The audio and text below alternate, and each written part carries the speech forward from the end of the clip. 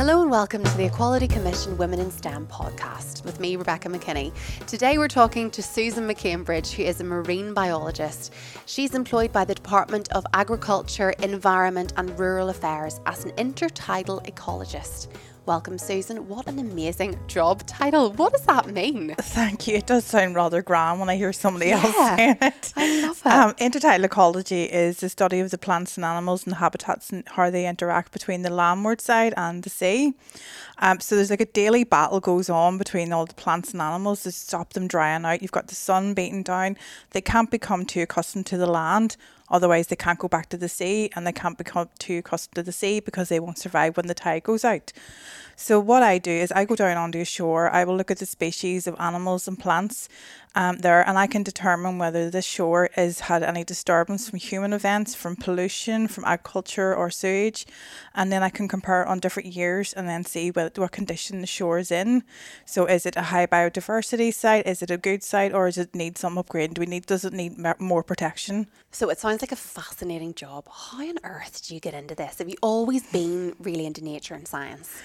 This is going to sound really, really embarrassing, but first time I seen Jaws, I fell in love with the sea. Really? Yes, I know everybody was frightened of one particular scene. Everybody knows that scene under the water that we're talking about. And I was so jealous of Hooper. I really wanted to be him. I was like, he gets paid to study sharks and gets all to do this. This is amazing. Why can't I not do that? And then I grew up with my family with holidays along the north coast. So we would have actually spent a lot of time in the water, and I swam in competitions when I was younger. So every time I got to the beach, it was like straight in. What can I see? I hated big sandy beaches. I wanted to see the rocks and the rock pools. I was like, can I get paid to rock pool? And now I actually do. Amazing. Brilliant. So this is definitely a passion from you as a child, and you're 100% in the right job. Yeah. Qualification-wise, what did you need to do to get into this career? You need A-levels in biology and other science, physics, chemistry, maths. I did biology, chemistry and French for A-level. And then I did a diploma in science, and then I went to Queen's and I have a degree in marine biology and a master's in ecology. So I absolutely loved Queen's beyond belief. It was the best place ever. The marine station is actually in Portaferry. Really? So you get to work down there, you're studying down there, and it has such a big place in my heart. And I'm working there this morning and 3 days last week studying the marine life. So I've been doing it for 20 years. And do you still feel as passionate? Well, I think I know the answer to this. You certainly sound as passionate about it today as whenever you were studying at Queen's. Oh, definitely. My husband asked me to marry him. I was actually rock pulling for anemones. Were you? In Cushendall. That's why I didn't get down on one knee, because he couldn't. So it literally is a lifestyle for you. People who do marine do not do a 9-to-5 job. They don't leave it in the office. You will find people who are studying marine or working in the marine environment will be boaters, divers. You will find them at the coast at the weekend, at night time. They don't leave it behind. They're obsessive.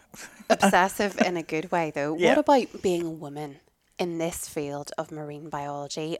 Are there a lot of women in it? Is it difficult to be a woman in this field? Well, I'm really, really lucky. I have never come up against any prejudice. Most of the prejudice I had was people thinking, are you mad doing marine biology? Because growing up in the 80s in Belfast, people didn't know what marine biology was. It wasn't aware. It was pre-Blue Planet days, as I call it, and pre-climate change awareness. So people did not know what it meant, or thought you wanted to be a fisherman. And that's a very male-dominated world, fisher. There's a lot of women coming through now, which is fantastic. In my team, there's 5 of us, and we're all women. And in my section, 3 out of the 5 teams are all women teams. Okay. So lots of opportunities for progression for females here. Yes. And tell me a bit about the characteristics that you need to do your job. You don't have to mind the weather. The weather, we work in Northern Ireland. You just have to accept it and move on. So you have to love the outdoors. You have to have a passion and enthusiasm. When you're at 5 o'clock in the morning, it's cold, you're miserable, you're tired. The enthusiasm and the love of the job carries you through. And whenever you go out, are you working in a team environment all the time, or would you be out on your own? No, never go out on our own. It's too dangerous. You're working in really dangerous, volatile environments with weather, wind, deep water, rocky shores. All my shores are rocky, so you're climbing over rocks constantly. So you've some shores, you're 5 points of contact, so it's your 4 hands and your head leaning over with the helmet on. So it is quite a physical job. Oh, definitely. I get the impression that no 2 days are the same. No. Which must be really cool.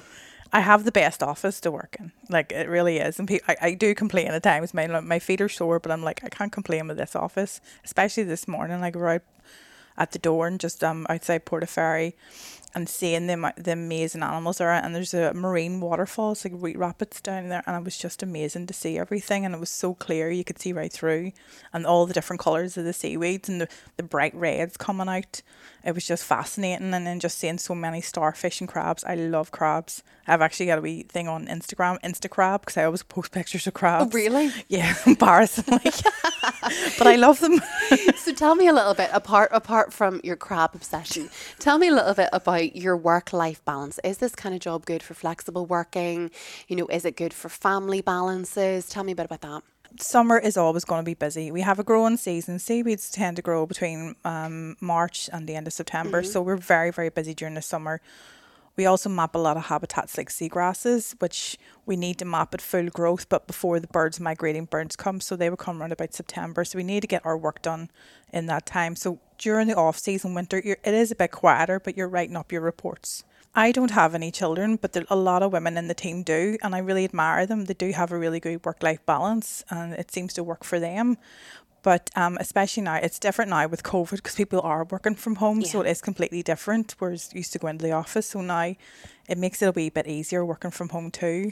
I know you love your job now, but tell me a little bit about progression opportunities and chances to branch out in the field. I want to stay where I am. I only got promoted 3 years ago, so I'm happy where I am. Hopefully I'll get another opportunity at it. So, well, there is a lot of opportunities out there. I know I had a meeting last week with the Ulster Wildlife Trust, and that was an all-women team that I was meeting with, which is brilliant. And new students coming through on the start of their careers as well. And I know women in our team, they're driving drones, boats, hovercrafts as well. So we have quite a lot of opportunities to branch out into different fields. There's the consultancy and all the NGOs, educational outreach. So loads of opportunities to branch out, which is so exciting. People listening to this will wonder if they could do a job like yours, of course, with the right subjects, the right qualifications. What would your advice be to a girl considering studying STEM subjects? Don't listen to anybody if they tell you not to, and just go for it. And if things happen or you have wee mistakes or setbacks, just take a step back yourself and carry on and go with a different plan. You know, have your end goal. I had a few setbacks in my educational career, but I knew what I wanted to do, so I just kept on going and always get experience, whether paid or unpaid. Get experience. Very few places will take you in now without a minimum of a year's experience. So get that experience. It's invaluable. And I'm going to put you on the spot. I think I know how much you love your job by talking to the passion and your voice coming through in this chat. But what are the best and worst things about your job? Worst, the weather. The weather. Okay, so that's the worst. What about the best thing? Getting to see the animals that I see and that nobody ever really gets to see, especially on shore or even downline looking down the microscope. And I love phytoplankton. Nobody ever gets to see them. Everybody just thinks of the whales and dolphins, and phytoplankton produce more oxygen than the rainforest, and I'm just like, these things are the size of bacteria and they're absolutely fascinating. They ignore the rules of biology and make up their own rules as they go along. And I am very privileged. I know I am so lucky. I have the best office to work in. Even when it's raining, I still love it. You see something different of it raining, so you do. Yeah. But I love being in it, and I love working in it, and I don't complain. Even though sometimes I don't complain that I'm doing the job. Well, your passion is really infectious, Susan. Thank you so much for coming and sharing with us about your fascinating job and your amazing experiences. Thank you. Thank you very much, Rebecca. This is one of a short series of podcasts from the Equality Commission for Northern Ireland, focusing on women in science, technology, engineering and mathematics with me, Rebecca McKinney. Thanks for listening and see you next time.